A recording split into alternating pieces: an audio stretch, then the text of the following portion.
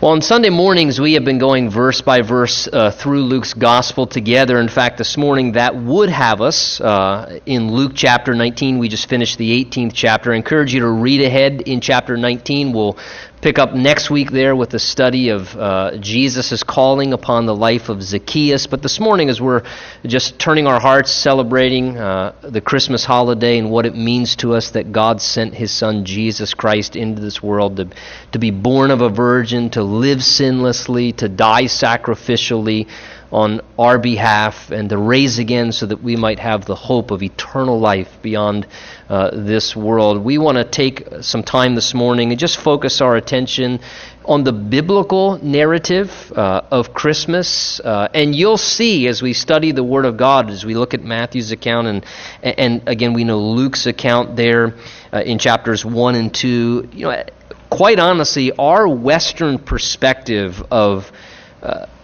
Christmas is much too of a romantic, cozy kind of an idea. The biblical narrative shows us a whole different story of what was taking place in the events of God sending His Son, Jesus Christ, in this world. If I were God, I would have sent my Son into this world to the absolute best hospital with the best OBGYN and pediatric staff on hand, and to the most wise and intelligent and experienced parents that were on the face of the earth at that time. And God did quite the opposite, didn't He? He sent His Son to two frightened, godly teenagers, completely inexperienced, what looked like a public scandal of what was going on, and allowed him to be born in a rather poor family, and the very Son of God to be placed in a feeding trough with animal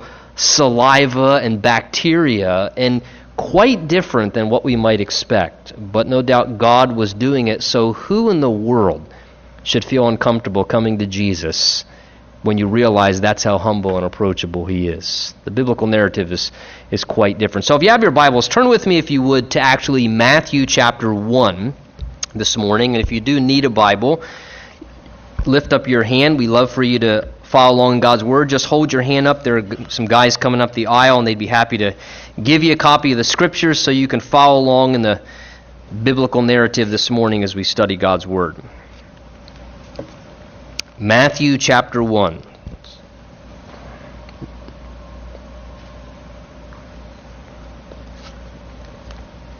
And we're going to look at verse 18 down through verse 25. Matthew 1:18. And if you're turned there, would you stand together with me out of respect for the Scripture as I read God's Word for this morning's Bible study? Matthew 1, again, beginning in verse 18. Tells us, now the birth of Jesus Christ was as follows. After his mother Mary was betrothed to Joseph, before they came together, she was found with child of the Holy Spirit. Then Joseph, her husband, being a just man and not wanting to make her a public example, was minded to put her away secretly. But while he thought about these things, behold, an angel of the Lord appeared to him in a dream, saying, Joseph, son of David, do not be afraid to take to you Mary your wife, for that which is conceived in her is of the Holy Spirit. And she will bring forth a son, and you shall call his name Jesus, for he will save his people from their sins. So all this was done that it might be fulfilled, which was spoken by the Lord through the prophet, saying, Behold, the virgin shall be with child and bear a son, and they shall call his name Emmanuel, which is translated God with us. Then Joseph, being aroused from the sleep, did as the angel of the Lord commanded him, and took to him his wife, and did not know her till she had brought forth her firstborn son, and he called his name Jesus. And Father, help us now as we continue to worship, as we sang and prayed, and Lord, as we open now the Word of God, we want to continue in an attitude of worship by just having an open heart and an open mind that, Lord, we would want to hear what you as the God of heaven would speak to us personally. Lord, we're seeking to draw near to you. Draw near to us now through your word. Take away the distractions and everything in our lives, Lord, that would cause our attention to be anywhere other than wanting to hear what you would want to say personally to us. Lord, would you bless your word this morning, anoint and speak to us by your Spirit in this hour, for we ask in Jesus' name. And everyone said, amen. Amen. You may be seated.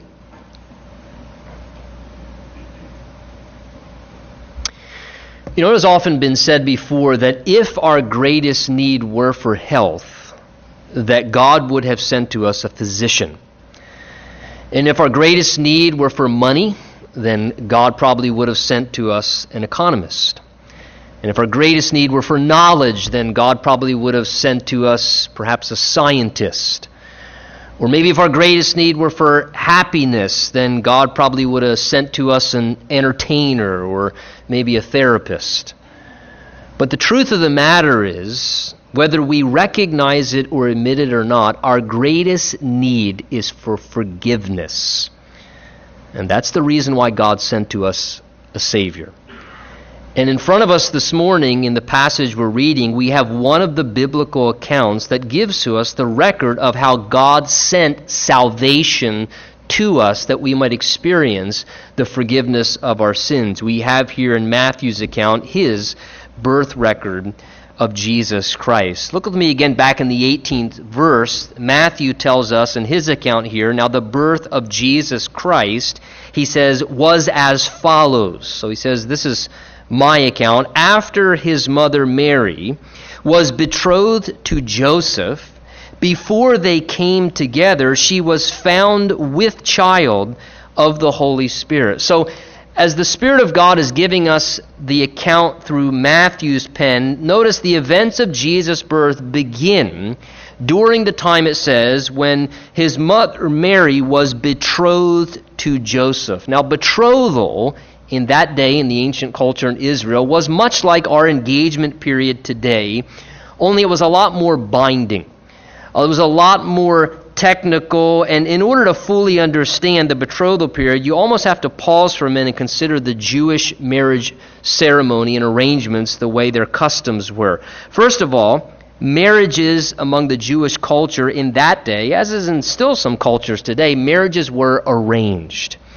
In other words, because of the understanding of marriage being a willing commitment of two people who choose to commit themselves together and to remain together and to live together and to stay together for better, for worse, as we say, till death do us part, in sickness and health. Because of this understanding that marriage is a willing commitment two people make to one another, because of that reason, marriages were not left to be determined by the young person's emotional whims or romantic infatuation. Though these things are wonderful and have their part, they did not leave marriage relationships to be determined by just infatuation and romantic attraction that would happen between young people. Instead, parents were deeply involved in the decision-making process of the marriage relationship, if not completely in charge altogether of who their son or daughter would be put together with to live out this lifelong commitment.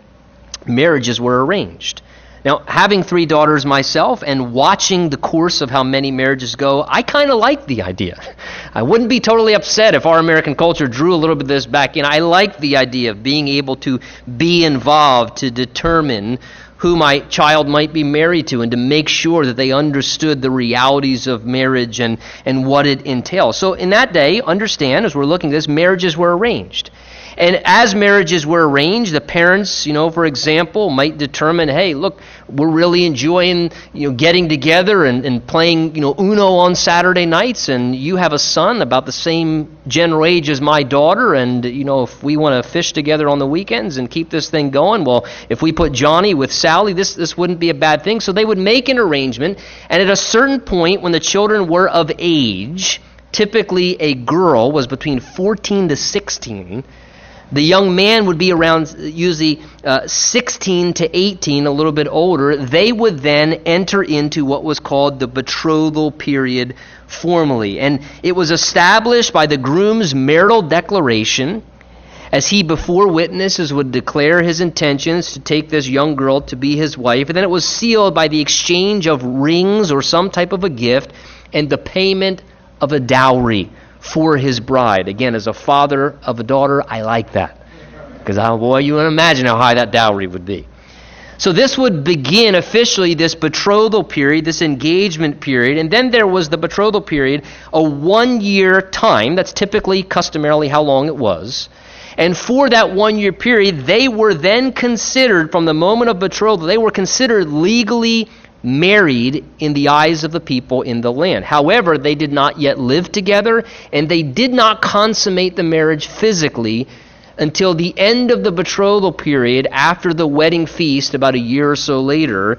It was at that point then they would come together, celebrate a marriage feast, and then the couple would consummate the marriage at that point. They were legally, however, considered married through the entire betrothal period. That's why you notice in our reading in verse 19, though they were only betrothed, verse 19, Joseph is already called what? Mary's husband. Because that's how official it was in the eyes of the people. They were considered legally married, and it was considered binding. They had just not yet consummated the marriage physically at that point. So binding was it, in fact, that during the betrothal time, if one of the parties died, the other person was considered a widow. Or if you wanted to get out of the betrothal relationship, you actually had to obtain an official certificate of divorce. So they would be living separately during this 1-year engagement period. The husband would go off and he would begin to prepare a place for his bride, and he would make preparations, working responsibly, building an addition on the back end typically of the father's home, where then eventually when the preparations were ready, he then would come and he would snatch away his bride. He would pick up his bride and bring her back to live and dwell together with him. The bride, her responsibility really was to be preparing herself personally, and that 1-year period in that culture was also intended to be a time whereby she validated her purity and her virginity, that it was evident that she had preserved herself and was preparing herself for her husband. Now, it's during this time period of this betrothal that we get in Luke's or Matthew's account here this interesting insight where it says that his mother was betrothed to Joseph, notice, but before they came together, they're only betrothed, it says here that she was found to be with child of the Holy Spirit. Now, how did that transpire? Well, Luke fills in the details for us in his account. Luke tells us that an angel Gabriel was sent by God to a city of Galilee to Nazareth to a virgin betrothed to a man named Joseph. That virgin's name was Mary, and the angel Gabriel said, "Rejoice, highly favored one, the Lord is with you. Blessed are you among women. Do not be afraid, Mary. You found favor with God, and behold, you will conceive in your womb and bring forth a son. And you shall call his name Jesus." And Mary said to the angel, "How can this be, since I do not know a man?" In other words, she's saying, I've never been with a man sexually. I've never been with a man. How could this be possible? You're telling me that I'm going to become impregnated and conceive a child. And the angel answered and said to Mary, "The Holy Spirit will come upon you, and the power of the highest will overshadow you. Therefore, that Holy One who is to be born will be called the Son of God."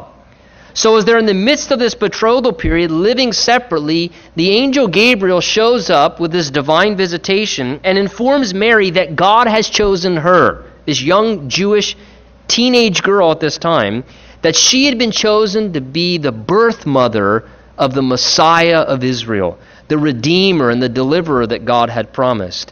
And that the way that was going to happen would be totally miraculous. That though she was still a virgin, that God, through a supernatural means, by his Holy Spirit coming upon her life and power, was going to miraculously cause her to conceive the very life of the Son of God in her womb. And that God, through a miraculous conception of pregnancy, would allow, apart from any sexual union, through a miraculous conception, would allow the life of his Son Jesus Christ, who had been eternally existent together with him, to be conceived in the womb of this virgin woman, so that it says she was with child of the Holy Spirit. So this miraculous conception that then leads to what the Bible teaches of a literal virgin birth, which permitted, therefore, God to enter into humanity in the flesh so that Jesus Christ could be fully God and yet fully man simultaneously at the exact same time. All of this wonderful privilege. Every Jewish girl craved and desired to have the privilege to be the mother of the Messiah, of the Jewish Redeemer for Israel. However, though this was a great privilege for Mary spiritually, take note how that would have created a huge problem for this engaged teenage girl circumstantially. Can you just begin to fathom? Keep in mind, at first, Mary is the only one informed about this very special pregnancy that has just taken place in her life. That's why verse 18 uses the language it does. It says, verse 18, she was found with child of the Holy Spirit. Take note of that. She's in this engagement, betrothal period, this pure little virgin teenage girl ready to be married to Joseph, and all of a sudden now she's found to be with child. She's discovered to be pregnant. Imagine the events. Here's this young, godly teenage girl. No doubt she was probably very well respected in the synagogue. She's engaged. Everyone's excited and everyone's celebrating and ready for this new marriage. And then all of a sudden, Mary begins to show. All of a sudden, that baby bump starts to happen. And can you imagine, as this progresses, the stares of the people in the synagogue towards Mary? Is that a bump on Mary's belly? She's never been prone to gain weight. And that's a baby bump. And imagine the stares. Seriously, imagine the stares in the synagogue towards Mary. Imagine the stigma and the conversations that began to develop about this young Jewish teenage girl who was known to be so pure and so godly in the eyes of the people. And maybe even some of the whispering that started going on. And perhaps somebody ultimately, you know how people are, somebody eventually got brazen enough to ask, all right, Mary, tell us the truth. Who is it? Who's the Father? Just deal with it, Mary. Tell us. Bring it into the light. Who's the Father? And Mary, the Holy Spirit? I mean, can you imagine how ludicrous this sounds? And how abnormal this seems as Mary's telling the truth about what's happening. And eventually, poor Joseph, ultimately he finds out. Eventually he finds out that she's pregnant. And imagine the hurt it would cause him. Imagine the embarrassment and the shame and the things that would be going through his mind. And the conversation as he has to at some point approach Mary and to ask her, Mary, what's going on? And the heartbreak and the challenge that he would be dealing with. All of this, would you agree? Take note. It looks pretty scandalous. This looks very suspicious. There's no explanation going on. The only person that knows about this pregnancy at first is Mary herself.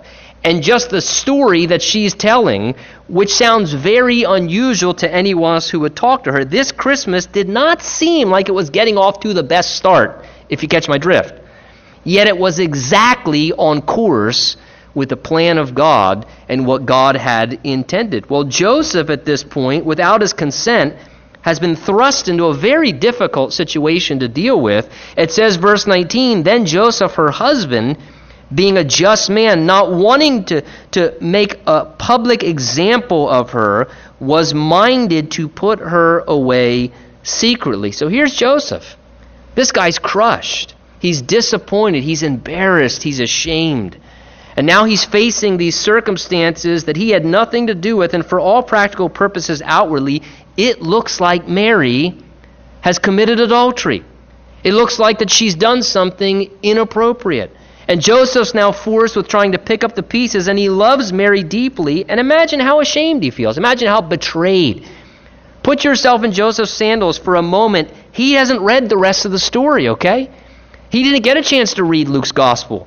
He didn't get a chance to read the rest of Matthew's gospel. Joseph's just living this out. And he's just found the love of his life, who he's engaged to, is now pregnant. And he's hearing this testimony that sounds rather peculiar that she's trying to convey to him. And you know that he was struggling with things like confusion. And he felt betrayed. And he felt wounded deeply by everything that was going on. And you can picture him praying, saying, God, how could this happen?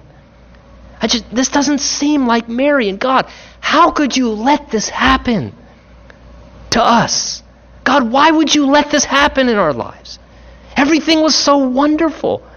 God, if you're a God of love, why would you let this horrible, difficult situation come into our lives? What did we do to deserve this? And you can picture Joseph wrestling through all those emotions, and according to the law, Deuteronomy 24 tells us that he has complete grounds for divorce at this point. That's why it says here he was contemplating what to do to put her away, indicates to divorce her, to separate from her because of the adulterous appearance of this whole thing. And Joseph could have had her, according to custom, drug out to the city square and stoned to death publicly in front of everyone in the society. If he chose to, he had that right as a betrothed husband because of the adulterous appearance of what was taking place. Yet Joseph, it says, was a just man, means he was a godly man. He was a righteous man, and therefore, notice that he wanted to deal with the situation by exercising God's mercy. It says, being a just man, he was minded to put her away secretly. No doubt he paused, he sought God, and in his heart, Joseph believed the right thing to do was not to punish her vindictively or to punish her spitefully, nor to humiliate her in front of everyone in the society. Instead, he wanted to handle the situation quietly and with compassion. Joseph wanted to show her God's mercy. He still wanted to honor her above his own feelings. And you know, if you were Joseph, you would be wrestling really hard with some feelings within. The thoughts in your mind, the hurt that you were feeling. But Joseph did not want to respond to Mary according to the way he felt.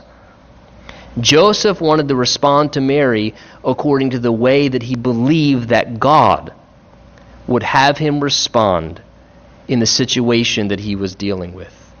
Joseph here does not just let loose his feelings. Honestly, Joseph denied his feelings and said, you know what? What is the way that despite what has happened and how hurt I feel, that I can still take the high road and I can honor her despite how hurt I'm really feeling right now. And he seeks to do the honorable thing despite how hurt and wounded he was personally.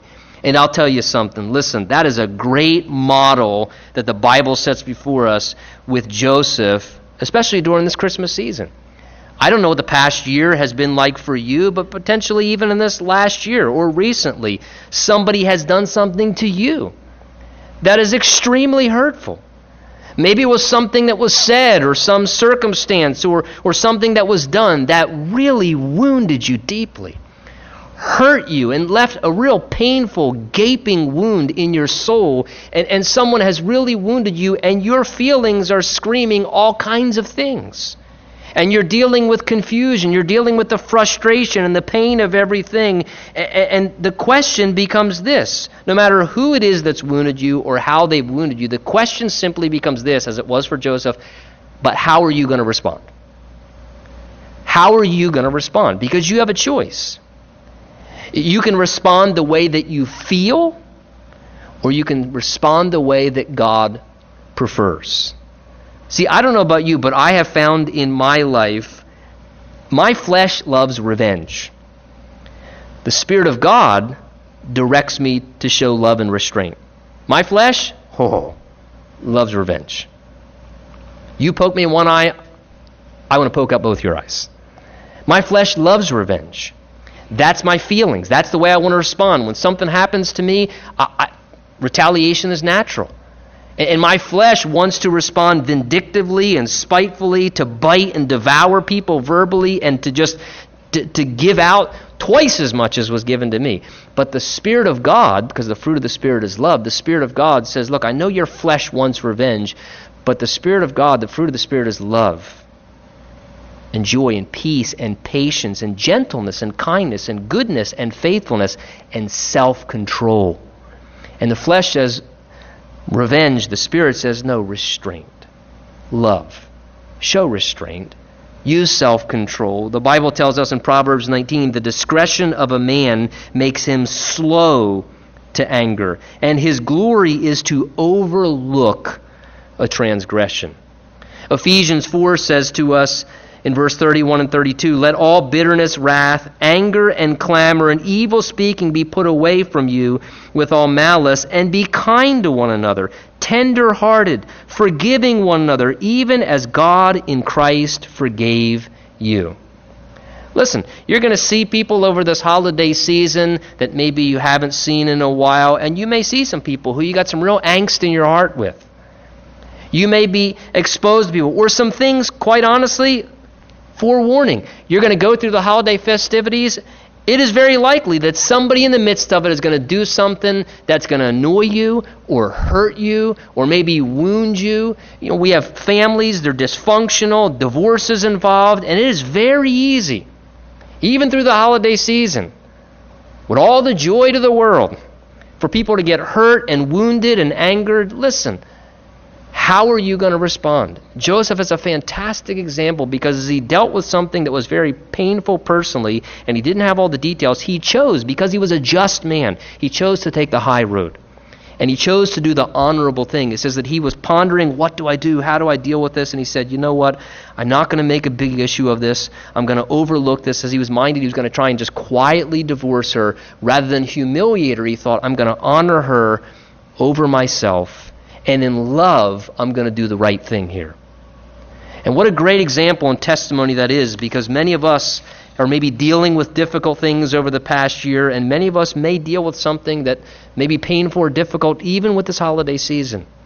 And Joseph's life is a great example. So as Joseph, he's planning how to deal with this the best way he could. It tells us in verse 20 that while he thought about these things, he's thinking about how to go about this, thinking, I need to just quietly divorce her, and I'm going to try and walk away in love the best that I can. While he thought about these things, notice, behold, an angel of the Lord appeared to him in a dream, saying, Joseph, son of David, do not be afraid to take to you Mary your wife, for that which is conceived in her is of the Holy Spirit.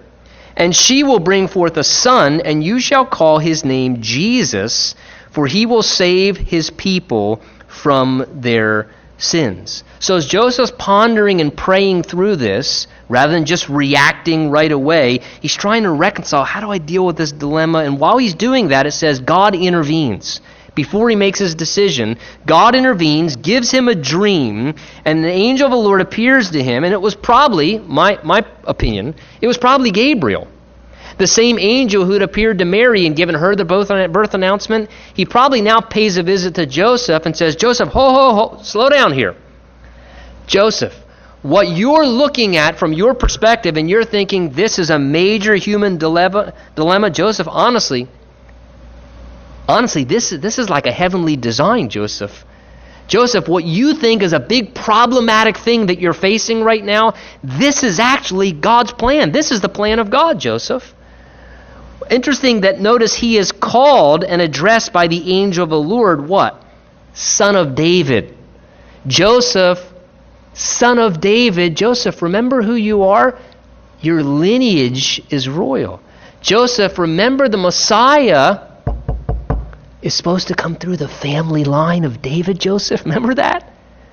Remember Joseph? Joseph, son of David. He says, that which is conceived in Mary, he's told here, do not be afraid to take Mary your wife, for what is conceived in her, it says, is of the Holy Spirit. So he is told, don't be afraid. Joseph, keep going forward with this marriage. Though no one else understands, Joseph, what she told you is true. And despite how it appears, Joseph, this is all right in line with God's will. Mary has been chosen to be the birth mother, physically, of the Savior and Deliverer, and Joseph, son of David, you have been chosen to be the custodian as the stepfather of the Son of God by being married to Mary and being a stepfather to Jesus Christ. Despite how it looks, Joseph, though this is not what you have planned, and it's not what you expected, I'm certain, nonetheless, it is what God has planned, and you need to recognize it by faith alone, and you need to receive it and respond to it. Because Joseph, it wasn't what you planned, but this is God's thing. Joseph, don't be afraid. That which is conceived is of the Holy Spirit. And see, I don't know, but perhaps this is something as well that may be helpful to apply as we go through the Christmas season. Because potentially you're here this morning and something will happen unexpectedly. And it wasn't what you planned. It's not going the way you planned. You had a plan. And lo and behold, it's not going the way that you planned. And now you got to be flexible. And that's frustrating when it's not going the way you planned and there's some change of plans and now things are going different than the way you expected. Listen, perhaps the word of the Lord to you this morning as you watch things unfold, maybe not the way you expected, is that the Lord would say to you, listen, relax. This is conceived of the Holy Spirit. The Spirit of God is birthing and bringing about what's happening, and Jesus is right in the center of this whole thing. If you would just relax and flow with it. Maybe what's happening is birth of the Holy Spirit. Maybe it's conceived of the Spirit of God himself, and it's right in line with God's will, and Jesus is in the middle of it all, and he's saying, listen, will you with faith just flow with it? Just flow with it. Relax. Allow God to do what he's doing. We may not understand. The Bible tells us that his ways are not our ways. They're higher than ours. And in the same way, this was conceived of the Holy Spirit, and Joseph, by faith, had to recognize and respond to it. Sometimes the Spirit of God conceives things, and it's right in the center of God's will, and Jesus is right in the middle of the whole thing, and we need to be willing to respond to what God's doing. And trust that God has a plan and a purpose in exactly what is taking place around us. Well, the message for Joseph went forward saying to him, Joseph, listen, it's conceived of the Holy Spirit, and Mary's going to bring forth a son, he says, and you should call his name Jesus. Why? He says, for he shall save his people from their sins. Call his name Jesus. The word Jesus, when you translate it, simply means Jehovah is salvation. And it's a perfect description of exactly what Jesus would come for. That Jehovah God was entering into our world to provide salvation. One of the primary purposes for Jesus' birth and coming was to offer God's forgiveness.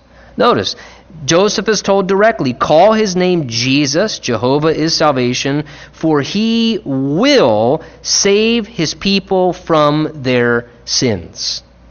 He will save his people from their sins. Again, when the Bible uses the word sins, it's harmatia in the Greek. It literally means to miss the mark. That's where the term comes from, to miss the mark. It was a term that was used in archery where there would be a hoop that was set on a pole at a distance away, and archers would seek to fire their arrows through that hoop that was at a certain distance away. And as they shot, whenever they missed the mark, someone would yell out harmatia, or sin, you've missed the mark, which shows something. That you can be a sinner even if you're not trying to. Because you can take the best, the most incredibly gifted archer who may hit 9 out of 10 times, but guess what? Eventually, everybody's going to what? Miss. Everybody's going to miss. And the word sin literally means to just miss the mark, which means that you and I are going to commit sin even if we don't want to commit sin. We're all going to miss the mark. Everybody fails. Everybody slips once in a while. Every human being, the Bible says, there's no difference. We all sin and fall short of the glory of God. We can try and try and try. Some of us may hit 9 out of 10 times and be pretty impressed with ourselves. Don't be. Because if you miss the mark, you're a failure like everybody else. Other people, you may feel like, you know what? I hit the mark once and I missed the other 9 times. Don't be depressed. You're a failure just like everyone else. The Bible says we all sin. There's no difference. We all sin. We all fall short of the standard of God's glory, which is perfection. And because of that, that's one of the reasons Jesus had to come. That God is so loving knowing that we're all sinful and we all miss the mark, God made a way for our sins to be forgiven. He doesn't want us to be separated from Him eternally. He doesn't want us to suffer in hell and the torment that we deserve for our sins against a holy and righteous God. And He doesn't want our sins to destroy us as we live in a pattern of sin because of the effects of sinful living. That's why Jesus declared in John 3:16, and it's the verse probably more than any of us on this earth know, that's why Jesus declared, "For God so loved the world, that He sent His only begotten Son, so that whoever believes in Him won't perish but have everlasting life." John tells us in 1 John 4:10, "In this is love, not that we love God, but He loved us and sent His Son to be the propitiation for our sins." Listen, at this time of year, we celebrate the birth of Jesus Christ. We celebrate the sending of God's Son, Jesus, into our world to rescue. That's what a Savior does. He rescues people. That God sent His Son, Jesus, and He came to be born as a little humble baby. But listen, that little humble baby grew up and lived a life as a man, and He lived sinlessly, the Bible tells us. He did what I can't do, and He did what you can't do. He never missed the mark. He never missed. He was the perfect mediator between a holy God and really sinful men. Jesus lived the sinless life. He accomplished the righteous, perfect requirement that's mandated to be with a holy, righteous, perfect God. And then after living out the sinless life that we can as a man, He then stepped into our place. And He allowed Himself to be crucified for our sins. And He took the punishment that we deserve as the guilty ones.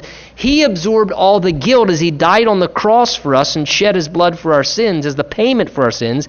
And then He, taking all the guilt, said, "Here, I'll take the guilt, and you take my innocence so that you can stand in the presence of my heavenly Father through my innocence and my righteousness." He who knew no sin became sin for us, the Bible says, so that we could become the righteousness of God through Him. It's the great exchange. Jesus says, "You give me all your sin, because I know you're a sinner, and since I'm a Savior, I'm going to give you my righteousness and my holiness so that if you receive it, you can be forgiven and stand in the presence of God." So Jesus dies sacrificially. He raises the third day triumphantly, overcoming the power of death. And now Jesus Christ is alive. He's alive. He entered this world. He accomplished salvation. He rose from the dead and He ascended to the right hand of the Father. And Jesus Christ, the Savior of the world, is alive. And guess what He wants to do? He wants to save people from their sins.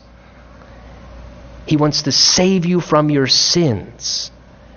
But you have to admit that you're a sinner and acknowledge that you need to be saved. That's all God's looking for. Not for you to do anything.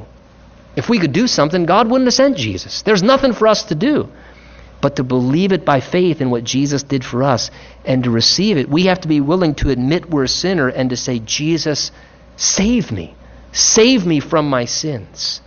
Save me from my sins and the penalty that they deserve." Well, Mary and Joseph found out that this Jesus, the Son of David, was going to come, it says, and to call His name God is salvation, for He will save His people from their sins. And this morning, if you have no other reason to celebrate Christmas, by golly, listen to me, you have a reason to celebrate Christmas.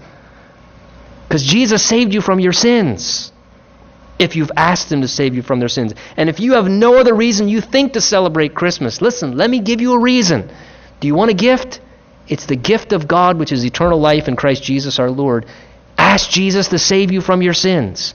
And the light bulb will go on, and you'll find a reason not to be crabby and miserable, but to celebrate with joy Christmas.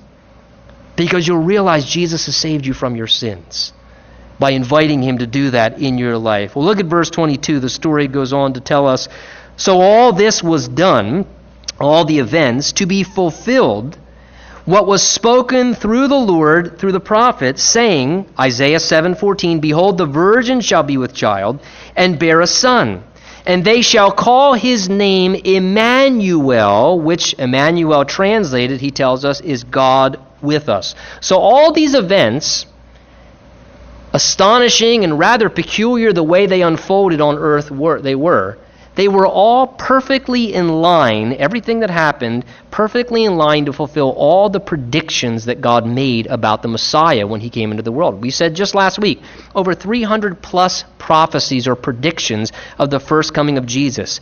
His birth, his life, his ministry, things about him, his death, his resurrection, his ascension, and Jesus fulfilled every one of them with 100% accuracy. It's a scientific miracle. And it just validates that this book that we're holding this morning is 100% accurate and has impeccable credibility. This, not some Mayan calendar on the 21st, oh, it's really windy, the world's going to come to an end. Here we are. Listen, the only thing that has 100% accuracy is the pages of what you're holding in your lap this morning. And if you want something to build your life on this.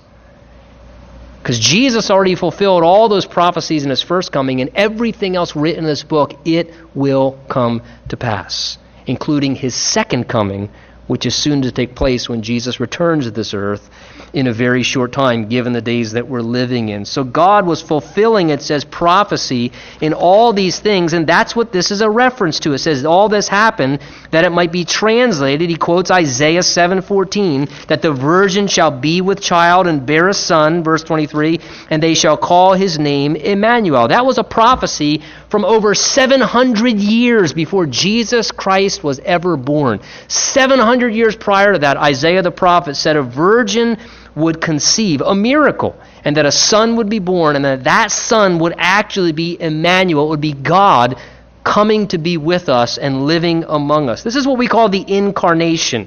It's a big word that refers to the time where God revealed and dwelt among us in human flesh. That God himself, being deity, added to his nature humanity. It's not man becoming God, it's God becoming man, entering into this world and coming in a body of flesh to live among us. 1 Timothy 3:16 says, "Great is the mystery of godliness, that God was manifested in the flesh." That God came to be with us. And here you see another purpose for Jesus' coming, not just to provide forgiveness of sins. That's a great purpose. But another purpose we see that Jesus came was to offer us fellowship with God. Because what is one of the names given to Jesus? Emmanuel, which is translated, this is what Emmanuel means. I have it underlined in my Bible. You should underline it in your Bible, or the person next to you if you want to underline it in their Bible. If they don't, you can do it. But look what it says, God with us. You see those three words? God with us. That's another purpose why Jesus entered into this world. Because God wants to be with us. Now, sometimes we may not want God to be with us, but guess what? The Bible says, where can I go from your spirit? Where can I flee from your presence? If I go up to heaven, thou art there. If I make my bed in the depths of hell, thou art there. God's with us. His presence is with us, but in an incredible way. God came to be with us as he came to this earth and he walked among us. John chapter 1 says, in the beginning was the Word, and the Word was with God, and the Word was God, and the Word became flesh and dwelt among us. That the heart of God, listen, the heart of God was to come and be with us. I'll tell you one reason, because God wanted us to see what he's really like. We have really crazy ideas about what God's like. Maybe something that we just have come up with, or we've seen certain examples. We were raised in a particular church tradition, and we have this perspective of what God is like. And Jesus came to this earth, and he lived among us as God in the flesh, so that we can look at Jesus and say, no, that's what God's really like. He exposes religious hypocrites. Jesus was hard on religious hypocrites. He exposes phonies who are just trying to steal people's money. He comes and he shows how God loves children. Jesus would take them and hold them and cuddle them and spend time with them. That's what God's like. And to see what God is like, all we have to do is look at Jesus. God came that he might be with us and reveal himself to us, and God came to be with us so he could be accessible and available. That's always been the center of the heart of God. In the book of Genesis, in the Garden of Eden, it says that God and Adam walked together in fellowship. God's always wanted to be with us. Enoch walked with God. When they built the tabernacle, it tells us in Exodus chapter 25 that God said, "Let them make a sanctuary so that I may dwell with them." God always has wanted to be with us. God desires to be in our presence and that we would want him to be with us. And ultimately, in the fullest sense, God was with us in the person of Jesus. In the person of Jesus, God was literally with us. God, hear me, does not primarily want something from us.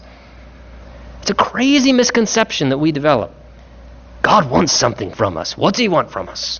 When people walk into their church, they hold their wallet. Listen, God doesn't want anything from you. The Bible I read says that God's all-sufficient. God doesn't want something from you. He doesn't want a religious life. He doesn't want you to observe a list of do's and don'ts. And quite honestly, God's not even, necessarily wanting you to just show up and visit him on the holidays at Christmas and Easter. So God wants something. I'll show up and visit him once or twice a year. No, God doesn't want something from you. God wants to give something to you. And you know what he wants to give you? Himself. Himself. His life. God wants to give himself to you. His presence through the person of Jesus Christ. Through an intimate relationship whereby you come to Jesus as Savior Lord. God wants to be with us presently. God wants to be involved in your everyday life. He wants to be with you. Do you want him to be with you? That's the choice we all have to make. But God wants to be with you now in everyday life. And he wants to be with you eternally. Forever and ever. The Bible tells us in 1 John 5, this is the testimony God has given us eternal life, and that life is in his Son. He who has the Son has life. He who does not have the Son does not have life. These things I've written to you who believe in the name of the Son of God. Listen, that you may know that you have eternal life and continue to believe in the name of the Son of God. Do you hear what John says? He says that you may know that you have eternal life. I talk to people on occasion, and maybe you do too. And you say, do you know if you're going to heaven? They say, I hope so. Listen, do you know the Bible says you can know? You don't have to hope so. You can know that you have eternal life. The Bible reduces it to this. It says, God has given us eternal life, and this life is in his Son. Jesus said, this is eternal life, that they may know you and Jesus Christ whom you've sent. Eternal life isn't in the church. Eternal life is in Jesus. It's his life. He is the eternally existent God. So if you have Jesus Christ, the Bible says, you have eternal life. If you don't have Jesus Christ, the Bible simply says you don't have eternal life. Eternal life hinges on Jesus. It's what you do with Jesus, who is God wanting to be with you as you embrace him, invite him in to be a part of your life. Well, look how our account closes. It says, then Joseph, being aroused from sleep, did as the angel of the Lord commanded him, and took to him Mary his wife, and did not know her, that is sexually or intimately, until she had brought forth her firstborn son. So again, notice, the Bible knows nothing of the perpetual virginity of Mary. The Bible says that she remained a virgin until Jesus was born, but Joseph did not know her until she conceived her firstborn son. They went on to have natural children afterward, as any married couple. So Joseph, it says, took her home, and she brought forth her firstborn son, and they called his name Jesus. So here's Joseph. This whole event happens. The angel speaks to him and says, Joseph, this is of God. Don't be afraid. Take Mary home. This is conceived of the Spirit. Believe it. Respond to it. And Joseph now has had the word of the Lord spoken directly to his heart.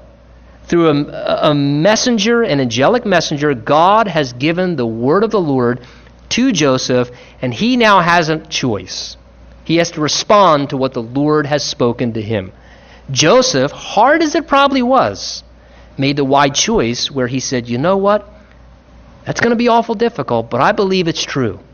And therefore, it says he took Mary home to be his wife. And in so doing, as a result of responding to the word of the Lord, what did Joseph do? Joseph invited Jesus to become a part of his everyday life, because Jesus at that point was in the womb of his wife, Mary. And by Joseph responding in faith, he experienced the life of Jesus and invited Jesus into his life. And the same applies for us. Once we know that God has spoken to us, once you know God has spoken to you, and you can tell, I've been there so many times. I remember the very first time I knew God was speaking to me. And I could tell he was knocking and knocking and knocking. But the doorknob's on the inside. But once you know the Lord has spoken to you, you have to choose to believe and respond. Spiritual truth is not something to just say, yeah, that's interesting, Rob. Spiritual truth is something to be responded to. You receive it or you reject it. There's really only two options. Joseph had the word of the Lord. He had to decide what to do. Joseph decided to believe and respond, and as a result, he invited the life and presence of Jesus into his own life as an individual. And in the same way, you know what? If we respond in faith, we can invite the life of Jesus into our world, into our life. Listen, I don't know what you're going through right now and what the past year has been. I know Christmas is a time of celebration, but for some of you it may be a real difficult time. You're grieving the loss of a loved one. You're going through something hard right now. But listen, God is with you, and you can have God with you as you go through that. And if you're here this morning and you have never invited God to be a part of your life, can I just encourage you, the greatest Christmas gift you could ever receive is right on the tip of your tongue this morning. If all you will do is say yes to Jesus and to invite him into your life. Father, we thank you for your word and for how it speaks to our hearts. And Lord, we ask that your Spirit would just prompt us in greater ways to open our hearts and our lives to Jesus. Thank you, God, that you came to this earth to be with us. And Father, forgive me for the times when I shut you out of my life. When because of my actions or attitude, I turn away Jesus and his involvement in my life. Lord, help me to have a greater openness to the life of Jesus. Father, I pray for my brothers and sisters. Help them as well to open their lives, to open their homes, their everyday experience. Help them to open themselves to Jesus in a greater way than ever before. And Father, if there be any here among us who've never accepted Jesus, I pray this morning that you'd give them the faith, the desire, and the willingness to turn back to you, or Lord, for the first time, to turn to you and to invite you in to their life personally. For we ask these things in Jesus' name. Amen.